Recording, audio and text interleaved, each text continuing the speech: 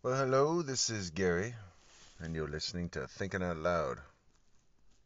Today's podcast, Thursday, November 17th, recorded a few short days after 45th President of the United States when Donald John Trump, former game show host, prior to that, former famous dipshit, kind of the entirety of my lifetime, I knew he was not a role model as a kid. I knew that. It wasn't an opinion.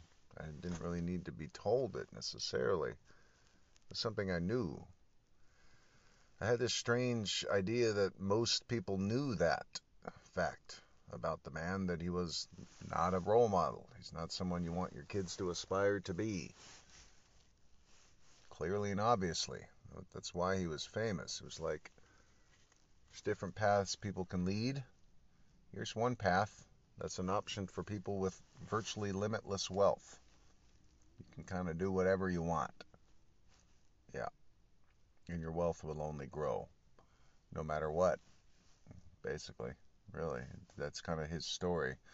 Born into an extreme affluence, and despite being a known failure at everything, yeah, bankruptcy after bankruptcy, he had a couple early successes, but that's mostly due to the amount of privilege that he was afforded into. That's why those opportunities were presented to him in the first place.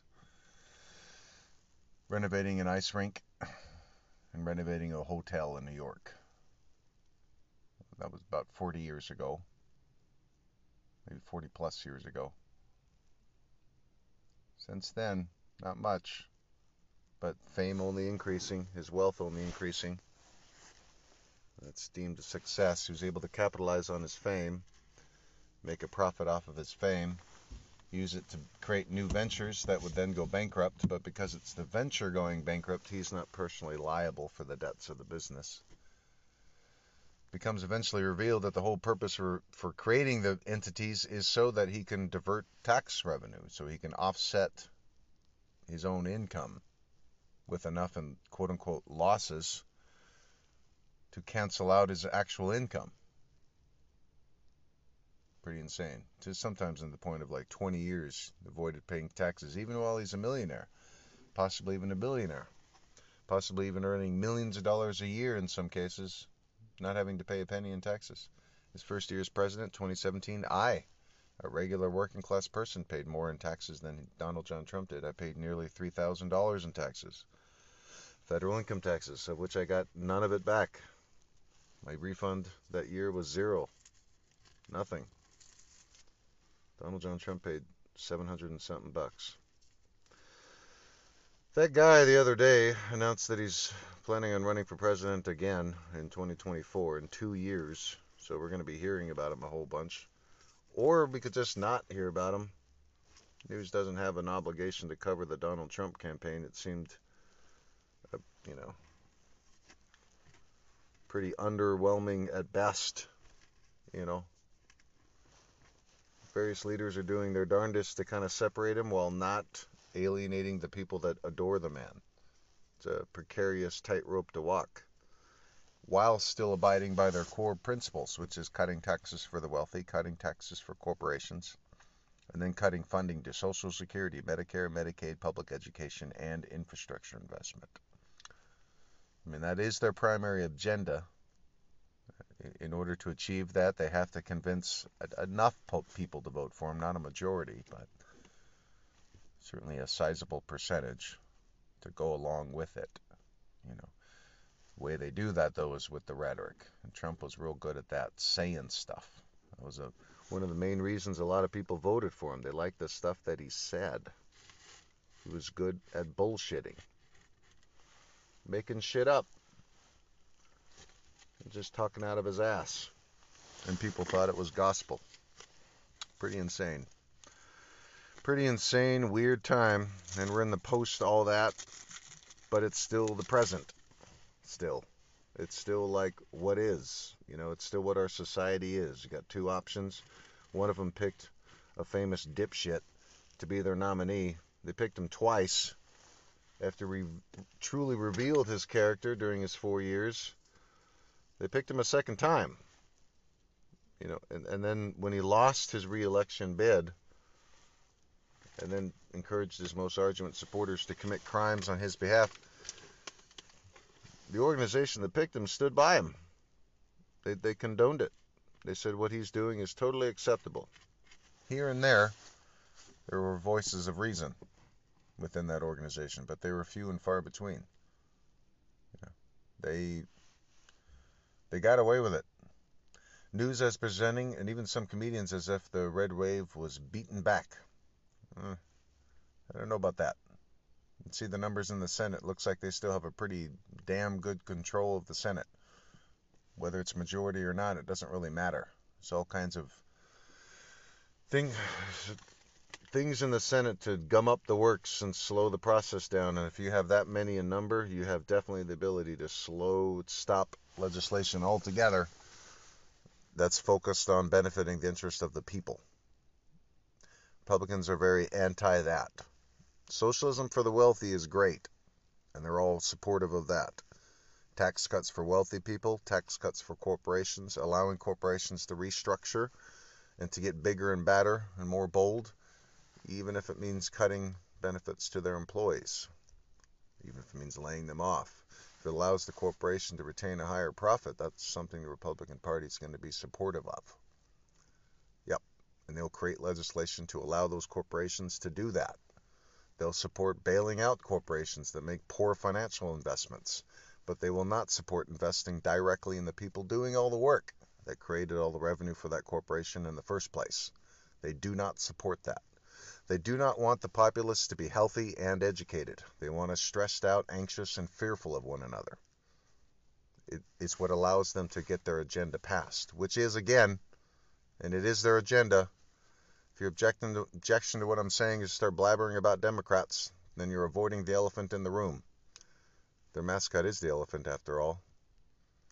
The elephants are the team that is focused on, they play a particular style, and their style is cutting taxes for wealthy, cutting taxes for corporations, and then cutting funding to Social Security, Medicare, Medicaid, public education, and infrastructure investment. That is what they do, and they're very proud of it. They call it the crowning achievement of their career, some of them, when they have done that. They understand that saying it very explicitly like that, we want to make sure that the people with the most money get more money. They understand that saying in that way is not very appealing, so they phrase it differently. Okay, they'll use terms like tax reform. What does tax reform mean when a Republican candidate says that? It means they're going to cut taxes for wealthy people and corporations. Wealthy people and big, massive corporations will have more money now that they can use at their leisure. Some may just retain it and have more money. Their estates are now bigger. Some may make certain investments, allowing certain corporations to do things. And the Republican Party will be like, yeah, see, this investment was made, and now that corporation is hiring more people. There's more jobs now for a very particular type of company.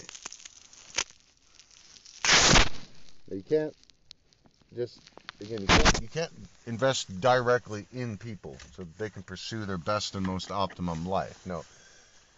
The only people that should get more is the people that already have the most. They're the ones that should be allowed to make investment decisions. It shouldn't be up to regular people, necessarily.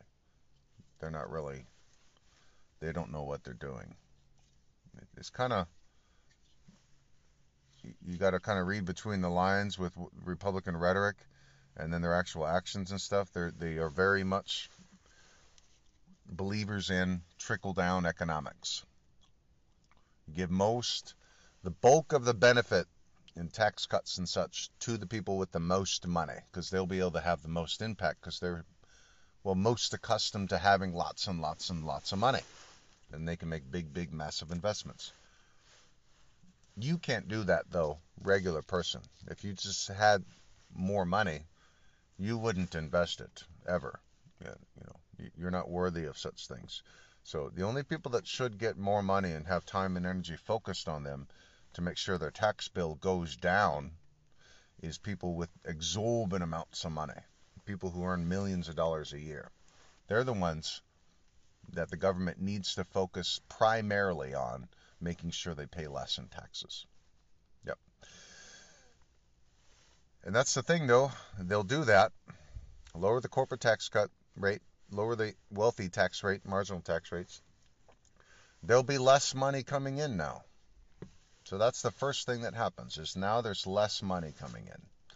Within a few months, the difference between the amount of money that's coming in to cover the costs of our society versus the amount of the costs, it's a significant difference. The amount coming in is way, way less. That's called a budget deficit.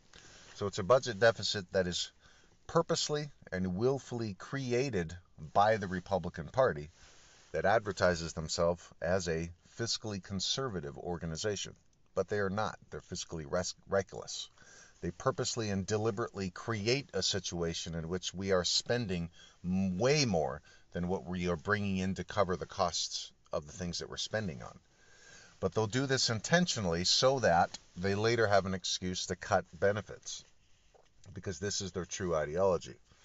We, the people doing all the work, are not worthy of the most basic benefits like healthcare and education. We can't have these things. The roads and bridges that we drive on, they need to go longer stretches of time with inspections and stuff. You know, there should be a longer stretch of time before engineers inspect and look at bridges and make sure they're up to code and all that. That's not something we should be focused on, because we're only people doing all the work. We don't really matter that much, you know. We're expendable.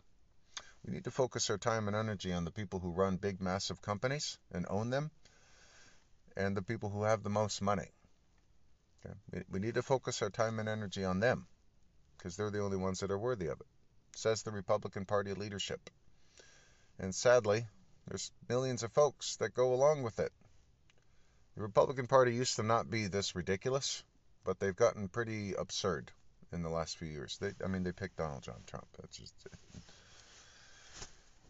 that historical fact is just going to kind of weigh down on their organization until they come to some kind of reckoning.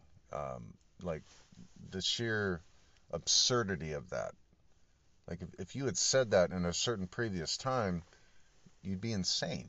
Like it would be a completely ridiculous idea. He can't be the president because he's Donald Trump.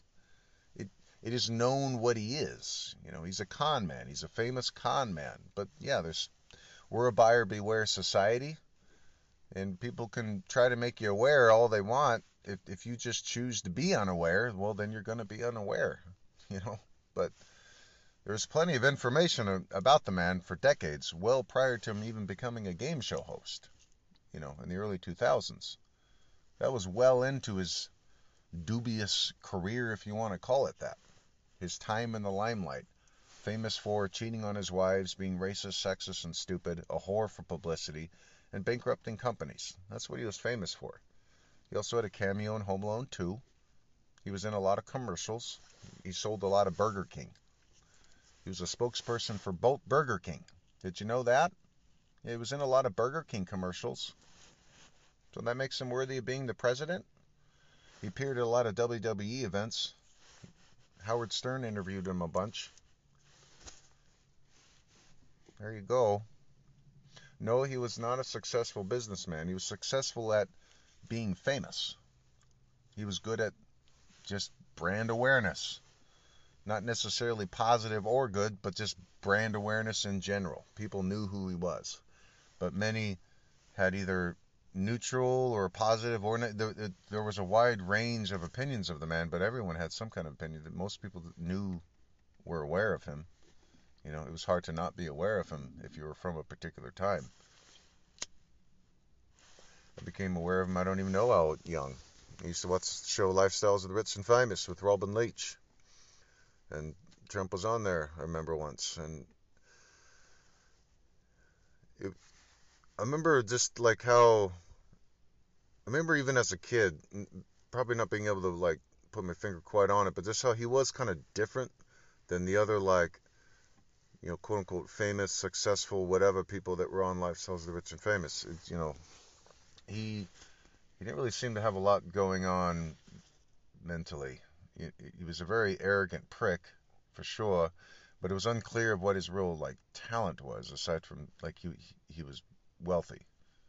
But it's like, what did he actually do to earn them, earn, and that's it got really vague very quickly, and it was never really crystallized until much later. He creates these entities that then the entity borrows money. He instills himself as the president or whatever, and then pays himself a salary. The entity has really no desire to earn a profit. That's not even really the point. It's really just a front for all kinds of stuff going on in the background. There's a scene in the movie Goodfellas that basically describes what Donald John Trump's business model is. It's a scene where Ray Liotta and Joe Pesci's character are sitting outside of the restaurant that they had put up a bunch of balloons around earlier. They were going to light the place on fire. And Ray Liotta's character is basically explaining the business model of these good fellas that have now partnered with this restaurant owner. You just run up lots of debts on the credit that you never pay. You use all the things that you buy that you sell out the back door, and it's really just you run up credit, run up massive debts, and then when you can't pay the debts anymore, you just burn the place to the ground. And then you start new. And Trump did this. He didn't, not in a literal sense, because he didn't have to. He's not a good fella in that way. He's not from humble beginnings, so he didn't literally burn the business to the ground. But in a bankruptcy sense, you just run up massive debts with no intention of really ever paying them. You sell off various things at other, for additional profits. The things that your products you're buying, you sell. It doesn't even matter what you're selling them for, because you have no intention of paying the vendors that you bought them from, that you're buying on credit. Pay yourself a salary. That's just, normal taxable wages. That's not part of your losses or whatever. That's taxed differently. Income, You just do, and you don't even have to do it for too long. Some entities would stay open for a couple years, but a lot of times it's just a few months, just long enough to, wet his beak pretty good, get a bunch of money in his pocket, then declare bankruptcy. The entity, his initial investment has now lost a bunch of money because the value is once something, and now it's virtually nothing. He can claim the loss as a loss, and that reduces his taxable income by quite a bit. He did that 6 times before becoming a game show host. What does it say about a society that supports that man for so long? I don't think it says a lot of good. What it says about some of the people that support him, who are the real prideful types. They're just think they're just perfect. Think they live the perfect lives, They're Christian. They go to church every Sunday. Look at me. But then you supported Donald John Trump? I don't understand the mental gymnastics, And why does it have to come from a guy like me? I may be a follower of teachings of Jesus, but I'm not really a Christian in the modern sense, I guess, or whatever. I've always had issues with the church. It's a nice place. Enjoy going there from time to time. But, power corrupts, absolutely. A certain level of power, being a leader in a church, having, sway over people's view of themselves, view of the world, and all that kind of stuff, that's a lot of power. And I think a lot of people abuse it. Sometimes even if it's intentionally or unintentionally or whatever, there's not really an excuse for supporting Donald John Trump if you're a follower of the teachings of Jesus, at least not in the MAGA way. If you want to pray for Trump, pray that he gets the help and treatment that he needs. He gets institutionalized. He's not a stable human being, and he should not be in any position of power, because he's a very dangerous narcissistic sociopath. A group of psychiatrists, mental health professionals warned us of this several years ago, published a book about Donald John Trump while he was still running for president, I believe. But it was ignored, by and large. It's one of many books. And those are just the ones written during the Trump era. The information about the man prior to becoming a game show host was abundant. And that information in and of itself, just his life prior to becoming a game show host, was more than enough to should have excluded him from ever becoming president. He never rose beyond that, you know. That's the most confusing part. He just sort of reappeared on TV again. You know, he had disappeared in the late 90s because banks finally figured out that, yeah, he's just a schmuck that's conning you. He has no intention of trying to earn a profit. He doesn't give a fuck. He's wealthy and will always be wealthy. He has to really fuck up bad to lose his position. He inherited $400 million with the most basic, elementary level investments. Your wealth advisor can set you up so that you are set up for life and you don't have to do shit. Yeah, and they're basic investments. And if you make the right kind of investments, or you set it up in an annuity and stuff, the income you earn from the annuity is taxed differently. It won't even be taxed as income necessarily. So you can invest the $400 million in some basic annuities, some decent interest rate that's very low risk, and you can guarantee a very comfortable income in perpetuity forever, and you do not have to do shit. Yeah, so you might get bored and decide to do something. What do you decide to do is the question. Donald Trump decided to be a fucking asshole. He decided to use his wealth to oppress other people and to fuck with people for sport. He enjoyed it. It was how he could get a win, because he's really a fucking loser. He's really stupid. He's big, though. You know, he's big. He's big and tall and lumbering, so he's got that. But he's a fucking idiot, sexist and racist and incompetent. But he was born with $400 million in his pocket. Well, he was born with a trust fund. By the time he was 8 years old, he was a millionaire. He inherited over $400 million in today's dollars from his father. Again, extremely basic, elementary style investments. Consult your wealth advisor if you have a net worth of what Donald Trump had, $400 million. And yes, you can secure a very, very comfortable living in perpetuity, guaranteeing virtually a nice steady income of whatever, million a year, forever. Yes. Yeah, there might be various stock trying to pretend like that's not what it is, and nope, that is what it is. You do not have to do shit. You are born into a certain class that all kinds of preventative measures to keep you aloft. You have to really fuck up. And Donald John Trump was the poster boy for fuck up types that born into the affluent class that just stayed in the affluent class anyway. It didn't matter how bad he fucked up, on how colossal a scale, he was still going to be there. Holy shit, the guy ran for president in 2016, actually won, was awarded the presidency even though he lost by 5 million. He was still given the presidency anyway. It seems pretty poetic in a certain way that that's how he becomes the president. He loses the vote, but is sort of given it on a technicality almost. That's how we technically decide who the president is. Yes, the Electoral College. And all that's fine and dandy as long as they win the popular vote.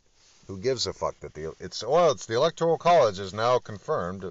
Yeah, whatever the fuck. The person who won the popular vote won the Electoral College too. Great. That's all that we really care about. Technically, it is the Electoral College.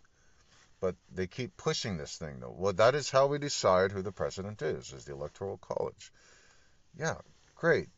You get to say that. However, how far are you going to push it? The Trump era was definitely a pushing of it. Their candidate lost the vote by 5 million, but the Electoral College declares him the winner anyway. Even though he's clearly and obviously ill-suited for the job. If ever there was a case for the Electoral College to not just 100% of the voters in each state go with candidate X or Y, 2016 was certainly the year where there should have been some wavering. There should have been something kind of, whoa.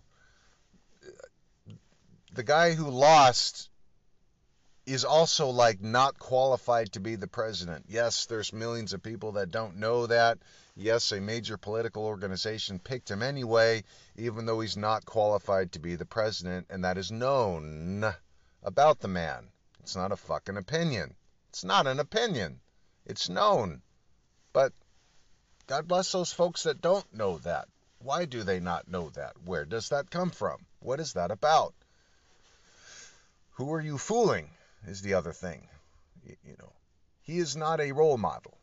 He's a poster boy for what not to be. If your response to that is to start attacking my character, well, touche. Yeah, I ain't perfect. Why the fuck do you have to hear it from me? Like, why the fuck do you not know that Donald John Trump is a con man? You know? I'm brutally blunt, is what I am. And sometimes I just don't give a fuck. You know? People choose to stick their fucking heads up their ass. Millions of people did. You know? Media organizations went along with it. Continuing to broadcast idiotic Trump rallies live and shit. Like, what the fuck? It just kept going on and on. Never did the news start talking about the libertarians, or even constitutionalists for that matter. Whatever. Something right of center that's some other option for the people that are diehard Republican. Hey, there's also this, because we know you don't like Democrats. That's your main reason voting Republican. Democrat this and Democrat that. So how about this? Media? How about libertarians? You got to start like presenting some options to the folks that are diehard Republican watching Fox News every day. We got to figure out a way to present the other options that do indeed exist already. They're just not talked about. The beginning of the Trump era should have been a prime time to, and it was the news kind of flirted a little bit with discussing the libertarian ticket, which in 2016 was better than the Republican ticket. Their candidates were better. Media pounced on their libertarians presidential nominee, not knowing Aleppo. I'm fucking it up right now. Like the average American knew exactly what that was in the moment that candidate was asked the question. Meanwhile, the Republicans' candidate is Donald John Trump. It's like, it's just crazy. Gary Johnson, libertarian ticket. Very decent, solid candidate. Certainly had imperfections, but those are just normal political imperfections in a normal political cycle. Where, this candidate didn't answer this particular question exactly correctly or seemed to fumble here and there. That was the old days. That's the old days, and it's like the news they didn't know how to adapt. This candidate's no longer in the race because they answered this one question wrong. But meanwhile, Trump is still the main one of the Republicans. It's like a daily stream of bullshit, lies, and flirting with authoritarianism, promising it, advocating violence. It's just a shit show of a campaign. But he has an R next to his name, so that makes him legitimate. That makes him the one worthy of discussing. I mean, we're just a joke right now. How long can this go on? When will the collective humanity that is in the United States of America have time to take a breath, to breathe, to slow down? Why are we in such a fucking hurry to increase GDP? For what? Well, we got to compete. With who? For what? Like, what are we generating all this revenue for? All this productivity? Where's it going? What is it doing? How is it benefiting us collectively? What are we getting out of it? Constantly working and being stressed out and constantly in a hurry and racing through our lives. For what? Encouraging violence on others and all. Life is short, but it's kind of long too. Goes through a lot of different phases. I had a few years here, the last several, to just slow down. Take more breaths. Breathe in the day more. It was nice. No, I had to live on a secluded island to be able to do that. But there's no reason that more of our society can't do that. It doesn't mean becoming hippie, liberal, whatever the fuck. You can still work hard and stuff, but more focused. There's nothing wrong with that. Allowing yourself to breathe more, to breathe in the day. to allow it to unfold. But there's like very much systematic pressures and lever pullers at the highest levels that are constantly cracking the whip. Get back to work, people. There's like a couple years ago, there's an airborne illness that is killing people. It's spread through the air in all kinds of ways. Very, very easily transmissible, highly contagious, and very lethal for a modern day, you know, airborne illness. You know, very lethal.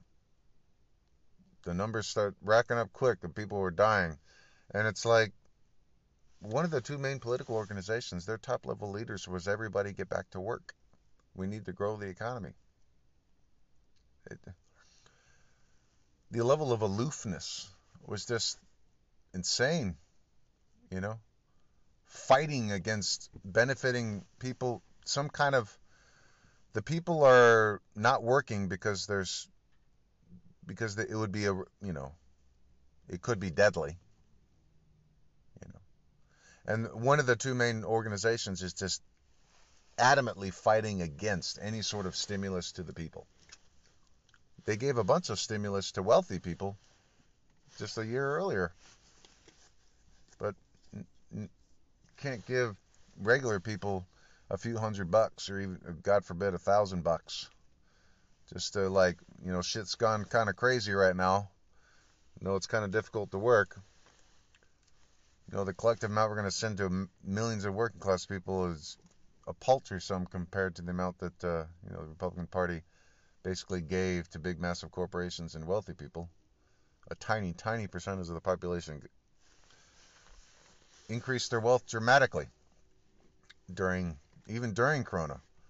But many people lost their position pretty dramatically.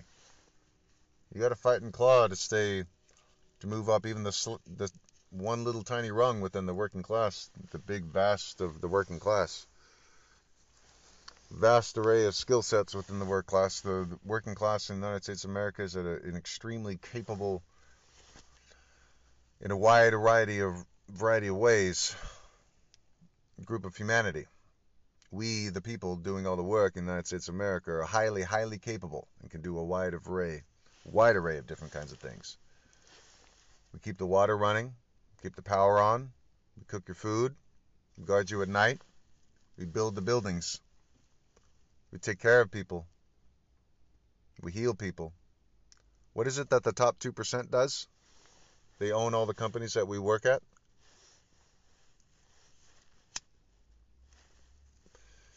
Understand the benefit of owning a company and the quote-unquote risk involved with investing money that you have to invest in an entity that you hope will earn more money and that you can make more money off of.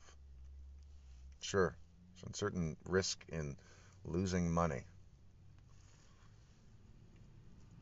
Some much greater risk in sacrificing your body and mind and spirit to an entity, devoting your time and energy to something.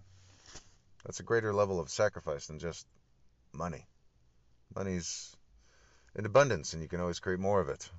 You can create as much as you need to allow for appropriate commerce in a society. That's its purpose, to make this buying and selling of goods and services easier. Before currency, there was just barter system. You needed a cow and you grew tomatoes or something or whatever. You trade a certain amount of bushel of certain vegetables or whatever to get the cow. Just person with the cow, and whatever. You create certain iron worker, coalsmith or whatever, blacksmith. Yeah, blacksmith. And things you create, you trade for other goods and services. But what's the value of each? So that's kind of like, to make it a little bit more seamless and efficient. Currency. It's really its purpose. But when some people start having so many billions in actual currency that they actually have and can actually spend, it's not really the purpose of currency. It's a little bit too much concentrated power.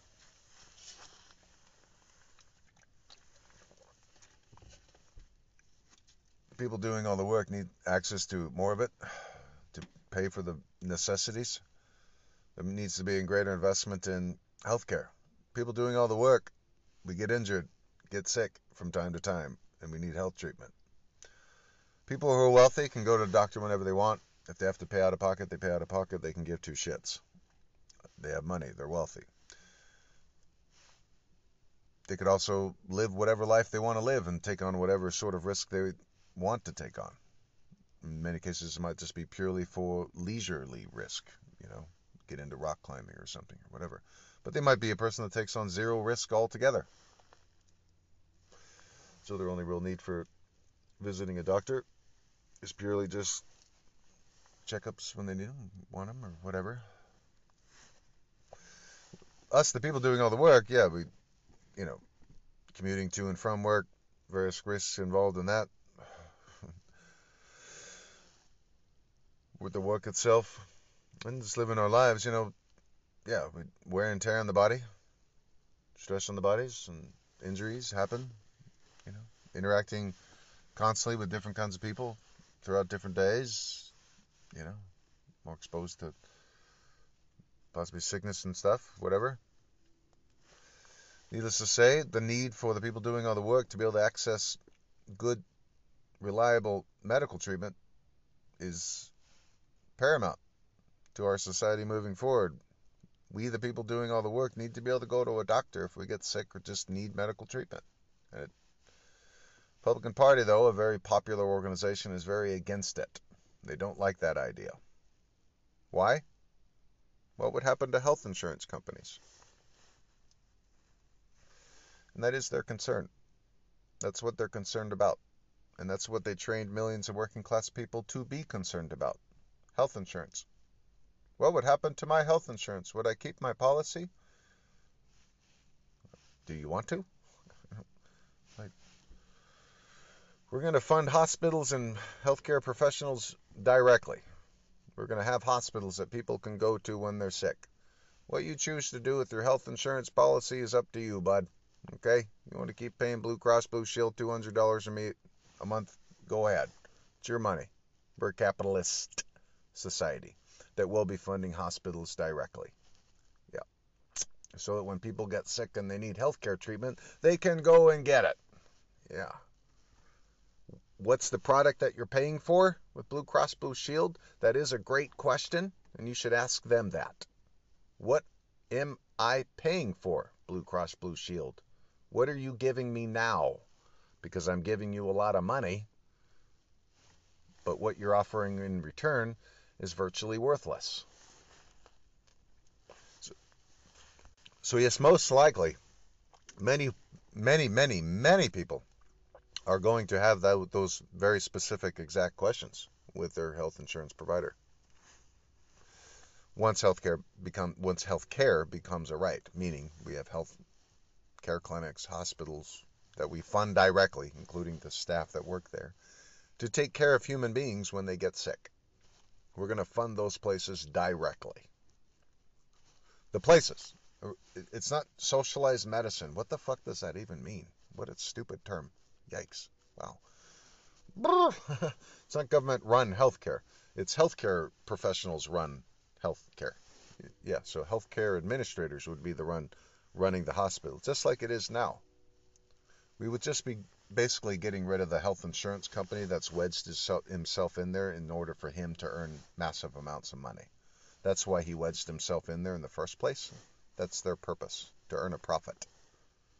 We as society can decide that healthcare is a right at any time.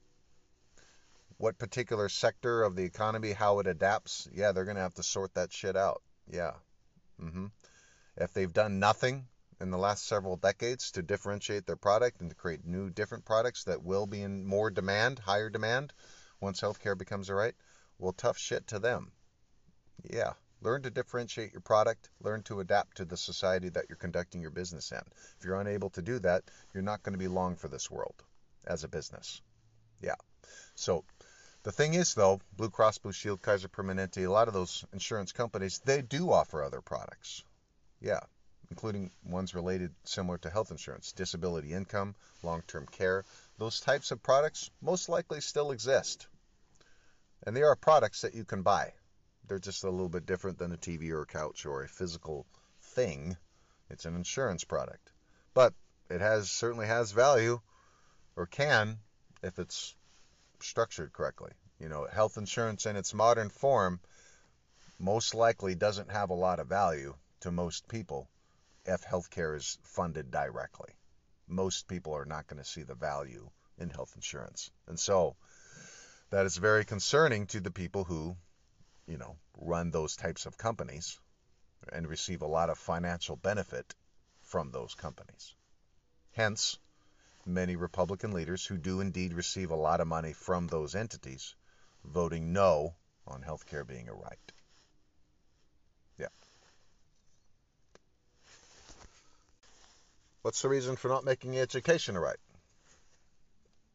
I think it's another kind of dual layered one. There's obviously the financial institutions that may not have as much profit if, we just funded schools directly. There's for-profit entities that have kind of wedged themselves in there, and then they can loan you money at an interest rate so that you can go to the school. So then you have to pay the money back to them with interest. So it's a way for them to earn a profit. But the other thing with investing in schools directly is that more people, most likely, would decide to go to school. There would be a higher percentage of the populace that would be educated. It would be easier to decide to go to college. You're a decent student, but maybe not one that's getting scholarships. Me, for example, last couple of years of high school, I did indeed make honor roll, but first couple of years of high school, I did not. And so I graduated high school with like a 2.96 or something. Hardly good enough to get a scholarship, but certainly good enough to go to community college for a couple of years and then transfer to a 4-year university, which I did do. But all that costs money out of pocket. It's just more open. You control your own destiny far greater if you can just go to school because you are good enough to get accepted, and then you just go. Are there still scholarship opportunities? Of course. That would cover cost of living. If a school wants to give out a scholarship, or some scholarship wants to give a young person money because they're going to school, go ahead. Why stop doing that? College isn't going to cost any money, tuition, books, and that kind of stuff, no. But yeah, 18 to 22 to 25-year-old people still like having money while they're in school. Usually, most of my time in college, I was pretty dirt poor, even if I had some menial job here and there. Did have a pretty sweet job working as a summer camp counselor during the summer, so I did enjoy that. Greatest job I ever had, far and away. But I didn't go to school to become a teacher, so I don't have summers off every year. So once school ended, that particular job came to an end as well. But 4 glorious summers working at a summer camp in Pennsylvania every summer. That was quite fun. But during the year, mostly, just squeaking by, get that financial aid check beginning of the year, pay all 3 months worth of rent for whatever place I was at for the quarter, buy the books, and then whatever's left over, that's kind of what I had. There's various little ways to earn a few extra bucks when you're a young, fit person, taking good care of yourself. Nothing too scandalous, I don't think. Maybe it might be for some people, I guess, I don't know, but donating plasma. You can earn a couple $100 a month doing that shit. I did that for years on end sometimes. Good way to earn a few extra bucks. Gotta be careful doing that if you're engaging in a certain kind of lifestyle in college and then donating plasma a lot. It's not really healthy, to say the least. It takes a while for the body to recover from donating plasma, and then if you're pouring toxins into your body right away, not ideal. And it can create some wear and tear.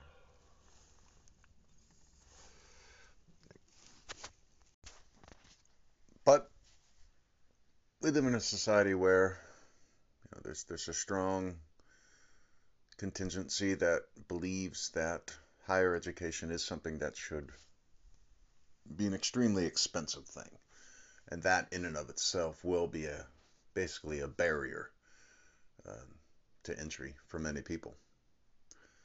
Some people can get into school and the cost is virtually nothing to them.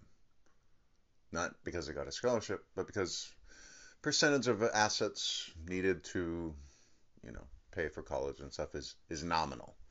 If you're a multimillionaire paying even, 60, 70 grand to go to college or to pay for your kid to go to college, that's nothing.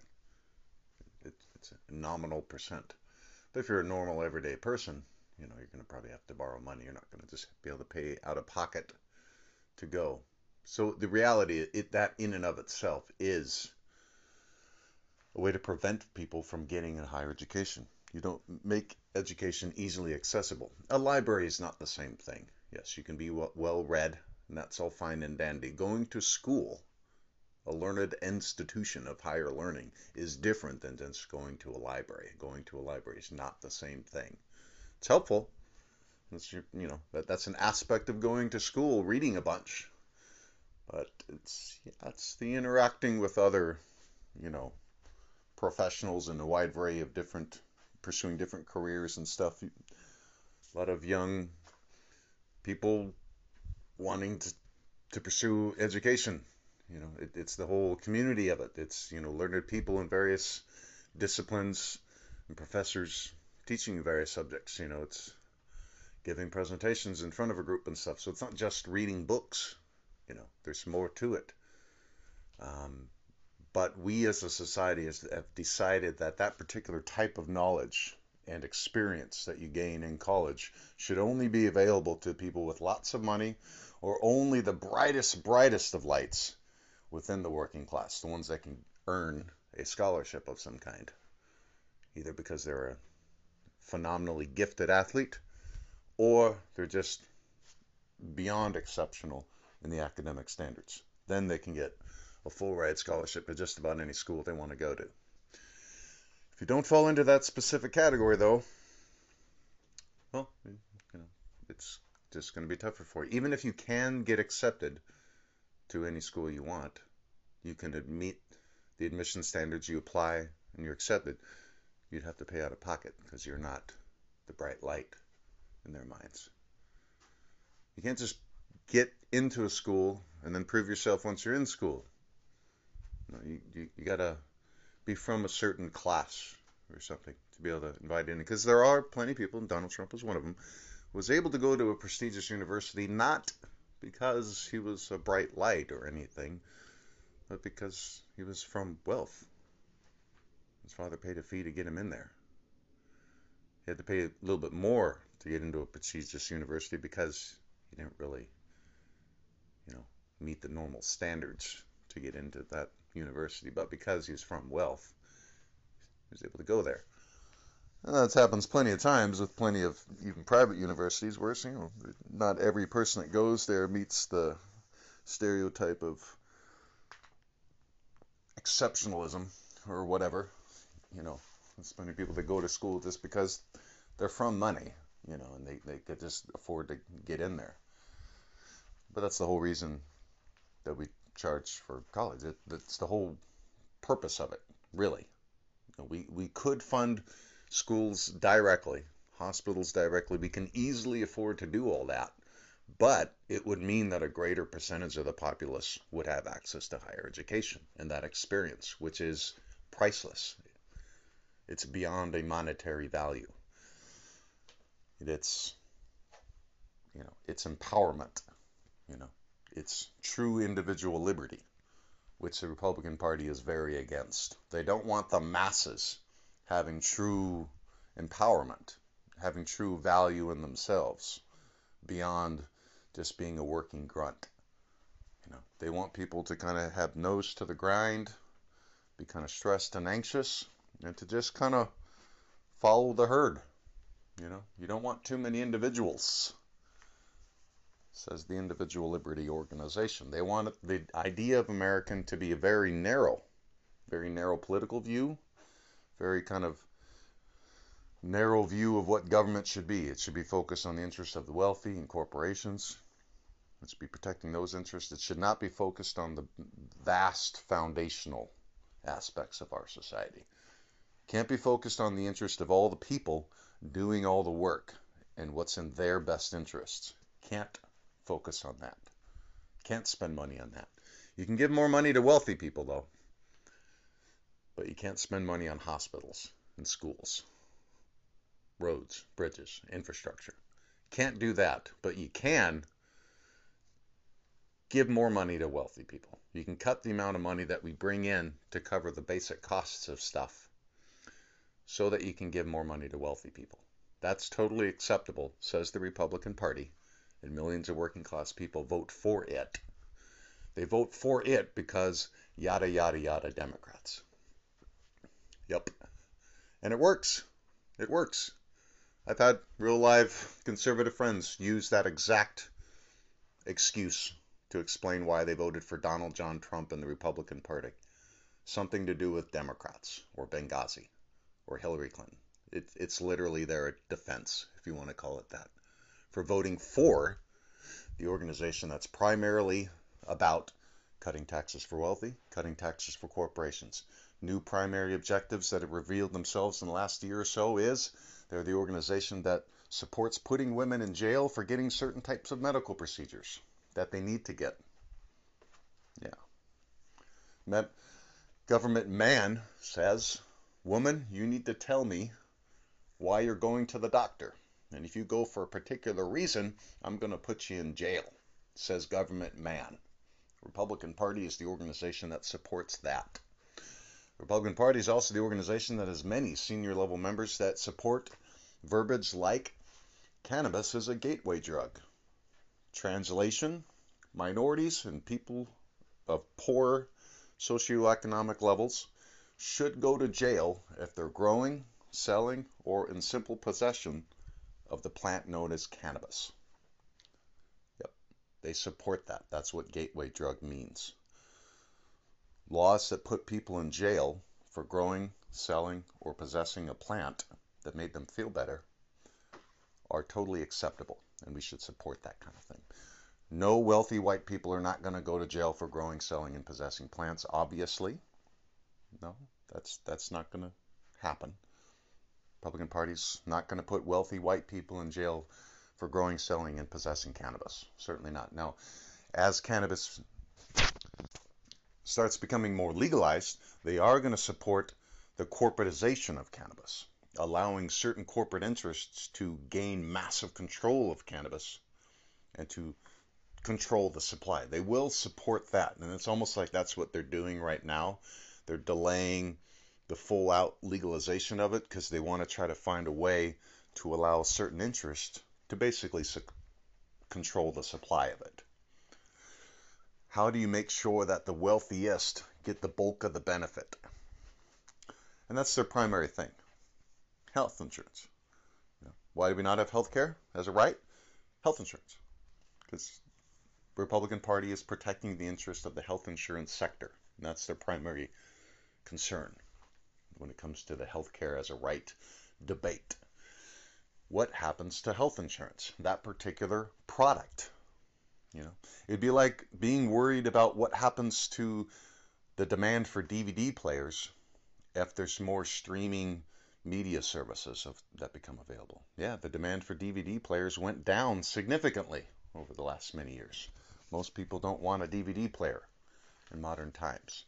So yeah, in a society where health and care is a right, there's not going to be a big demand for traditional health insurance. Pay us hundreds of dollars a month, and then we'll pay a portion of the bill that you get. If you never get a hospital bill, no matter how often you go to the doctor, it's just a right that you have, that you exercise from time to time. You go to the doctor and get healed. If you never get charged a bill, well, that health insurance product that you're paying for is worthless. It's just a cost that you're paying and getting nothing in return. And so you will probably start questioning that decision and many people will start canceling their health insurance. Thus, that particular product becomes worthless and may very well affect the bottom line of that particular company. That particular company may not be able to pay as much in dividends to the shareholders. They may not be able to pay as much in bonuses to the execs. That's extremely concerning to the Republican Party. Mitch McConnell, Marco Rubio, Ted Cruz, Ron DeSantis, Lindsey Graham, Josh Hawley, Gomer, Jim Jordan, Kevin McCarthy. Yep. Those men, predominantly white men of wealth and privilege, what they're primarily concerned with is how do those health insurance companies continue to retain the profit that they've become accustomed if healthcare became a right? It would be difficult for those health insurance companies to retain the profit they've become accustomed to if healthcare is a right. And so those men, leaders in the Republican Party, are against healthcare as a right for that reason. They get a lot of money from health insurance companies, as well as pharmaceutical companies, as well as fossil fuel industries as well. And so they create laws that benefit those very, very particular interests, very particular sectors of the economy. And the people who own those particular sectors benefit from the legislation that the Republican Party passes. Everybody else has more weight to carry. Yep. So like Amazon, paying virtually nothing in taxes, but they are using the infrastructure of the United States of America. The depreciation on our infrastructure caused by Amazon is a cost that we pay for in tax dollars. Tax dollars that Amazon is not contributing to. Not enough, certainly. What is the total cost of their depreciation on our society? It's pretty massive. I mean, they need to be paying several billion a year in taxes, probably. At least hundreds of millions. You know, they're a massive, massive, massive entity. Quite the drain on our infrastructure. They are. They cause quite a bit of depreciation on various roads, bridges, just the wear and tear on our infrastructure caused by the various shipping and stuff in boxes and just the waste and everything. I mean, like it's a massive, massive behemoth of an entity, you know, that does not pay much in taxes, nowhere near enough.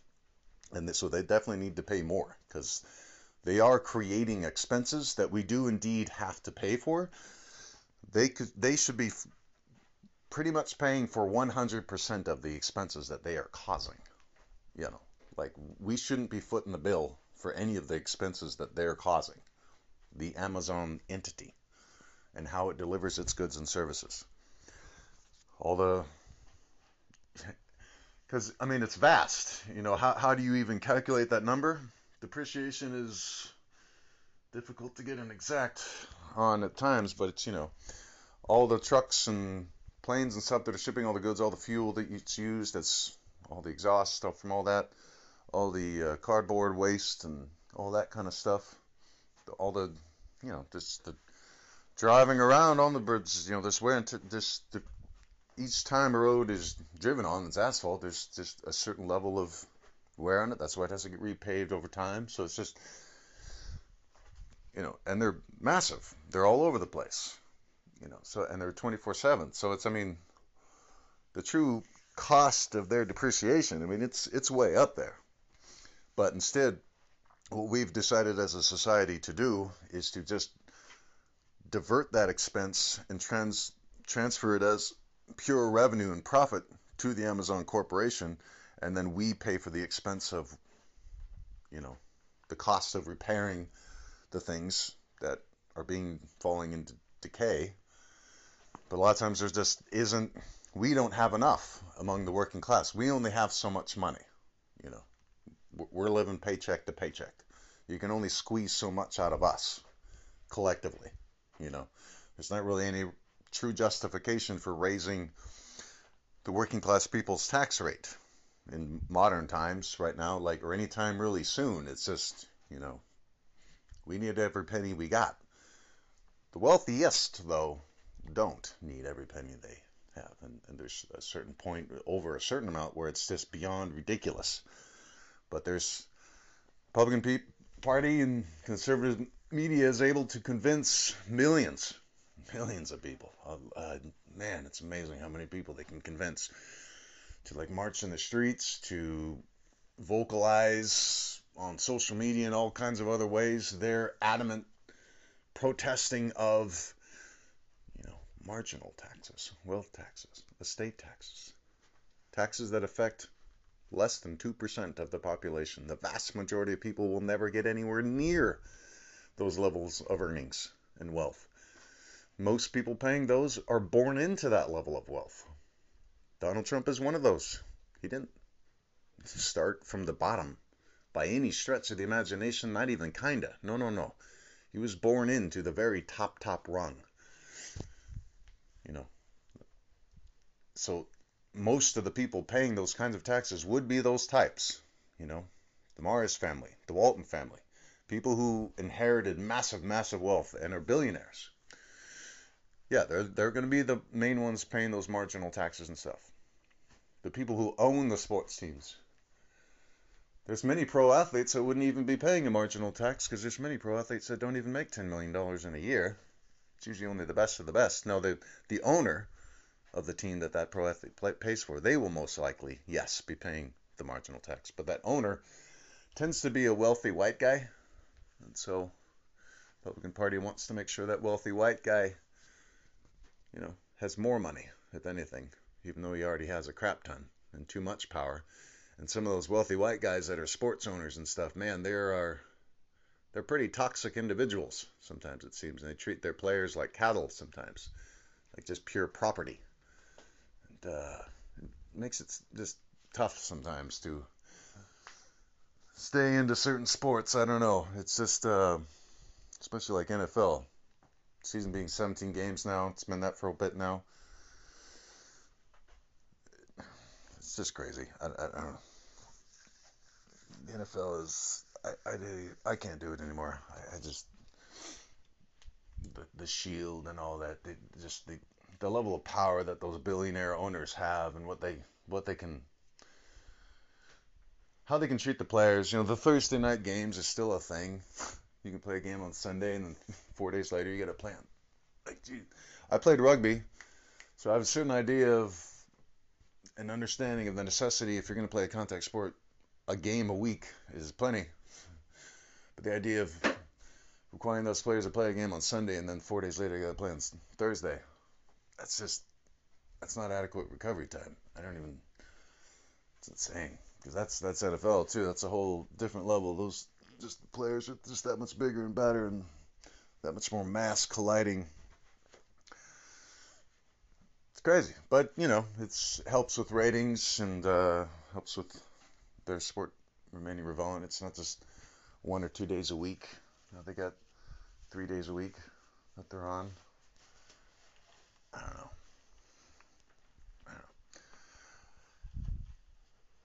I think I'm just more hoping there's just more empowerment to the people. There's more and really just a dissipating of the power and control that the wealthy billionaire class has. They have just too much control over too much.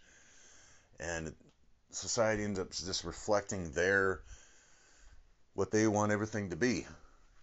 Protecting their very particular narrow set of interests. And they fuck shit up all the time. It's kind of sticking with the sports thing. My favorite basketball team of all time is the Seattle Sonics. They are a team that doesn't exist anymore because a wealthy billionaire dipshit from Oklahoma bought the team, proudly proclaimed he had no intention of moving the team. It was this ongoing thing. And then it was like this slow motion car wreck where, the team is purposely failing, purposely tanking. Yes, they're going to move to Oklahoma. They're talking shit about the arena that the team plays in. That's a perfectly fine arena that still exists to this day. But the billionaire white guy wants his own basketball team in his state. And he can't get one of his own, so he's going to steal a city's team that has a loyal fan base that goes back decades. The team even won a championship once. It's been to the NBA Finals 3 times. Won once. But no, the billionaire dipshit from Oklahoma, he doesn't give a fuck. He doesn't care about any of that kind of stuff. He wants his own basketball team, so he gets to have one, even though that team belongs to somebody else, a group of people. There's a massive group of people that adore the team. There's a rivalry between another team that's just a few hours away, the Portland Trailblazers. There's this, it's a thing. There's a culture around it and everything. But billionaire white guy, he wants his own basketball team, so he gets to have what he wants. The vast culture surrounding the loyalties to none of that matters.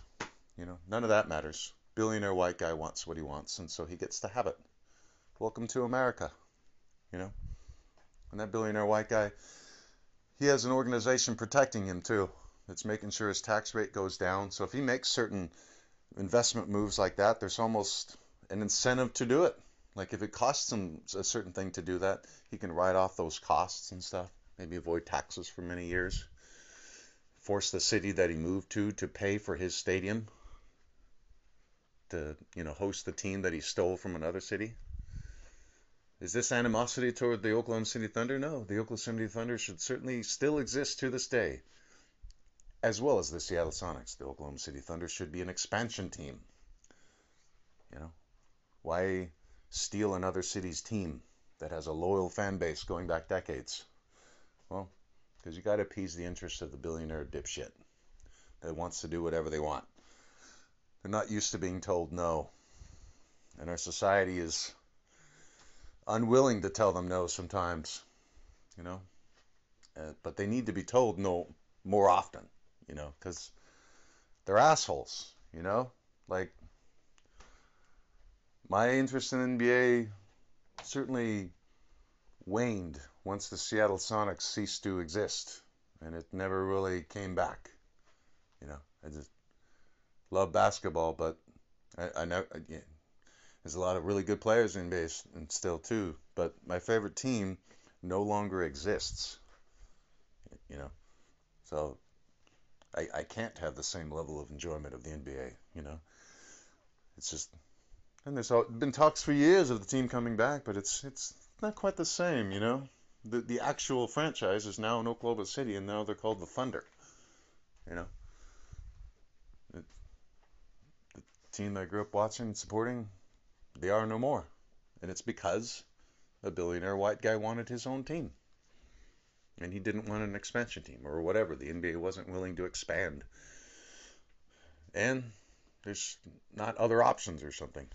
Not some other way for him to get pro basketball in his area. It had to be an NBA team, and it had to be somebody else's team. Well, whatever. Welcome to America, Elon Musk is a billionaire dipshit. He has billions. He wants to buy one of the main platforms for just,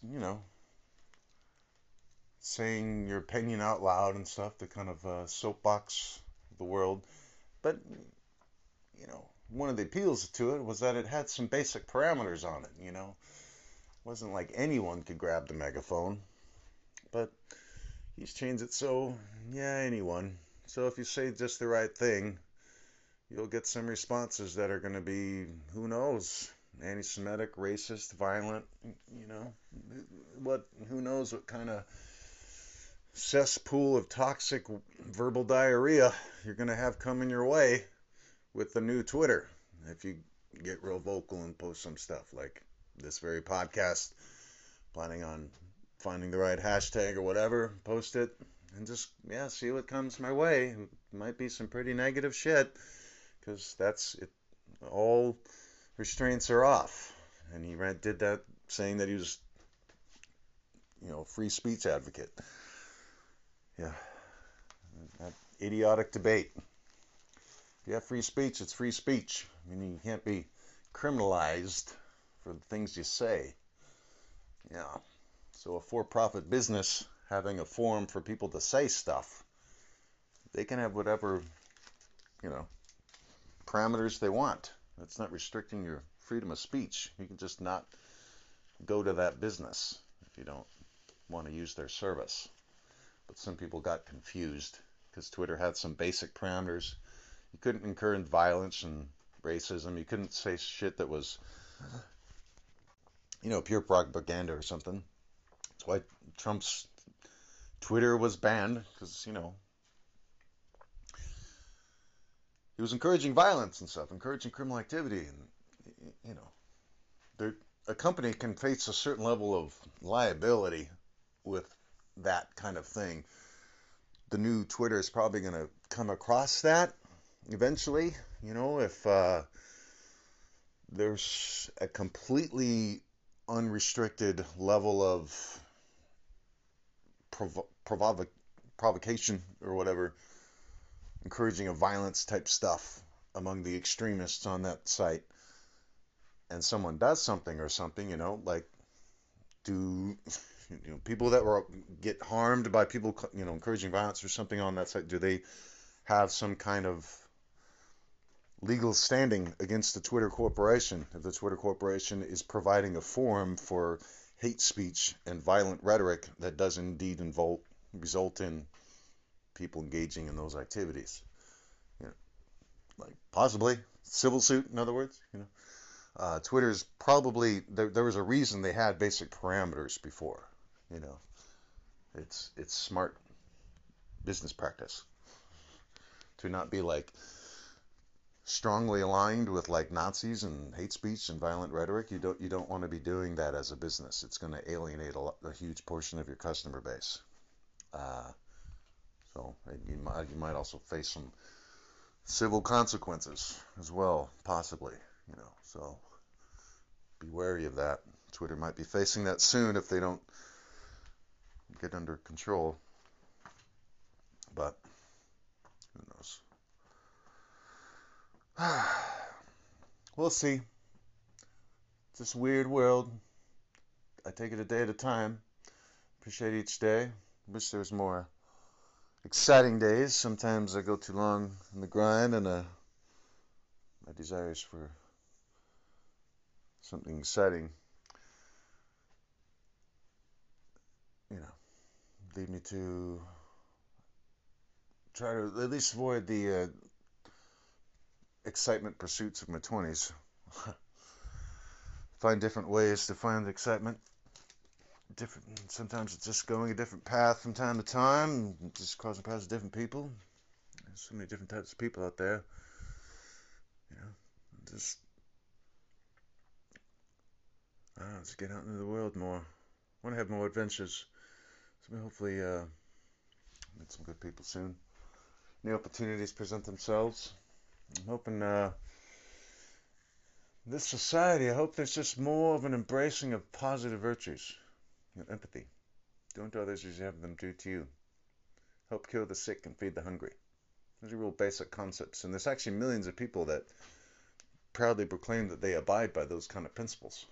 But then a lot of times in actions do things that are counterproductive to those very basic mantras. So hopefully more people like embrace those kind of things and stop embracing fear and hatred and violence. Take more breaths. Take more time to focus on your breath. Breathing in through your nose and out through your mouth. Allow yourself to focus on breathing. It is okay to focus on breathing from time to time. You do it all day without thinking. Sometimes take the time to focus on breathing. It'll calm your thoughts, allow you to think more clearly. Maybe some new ideas can come into your head.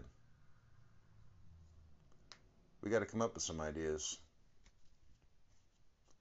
We got to come up with some ways to do better than what we're doing.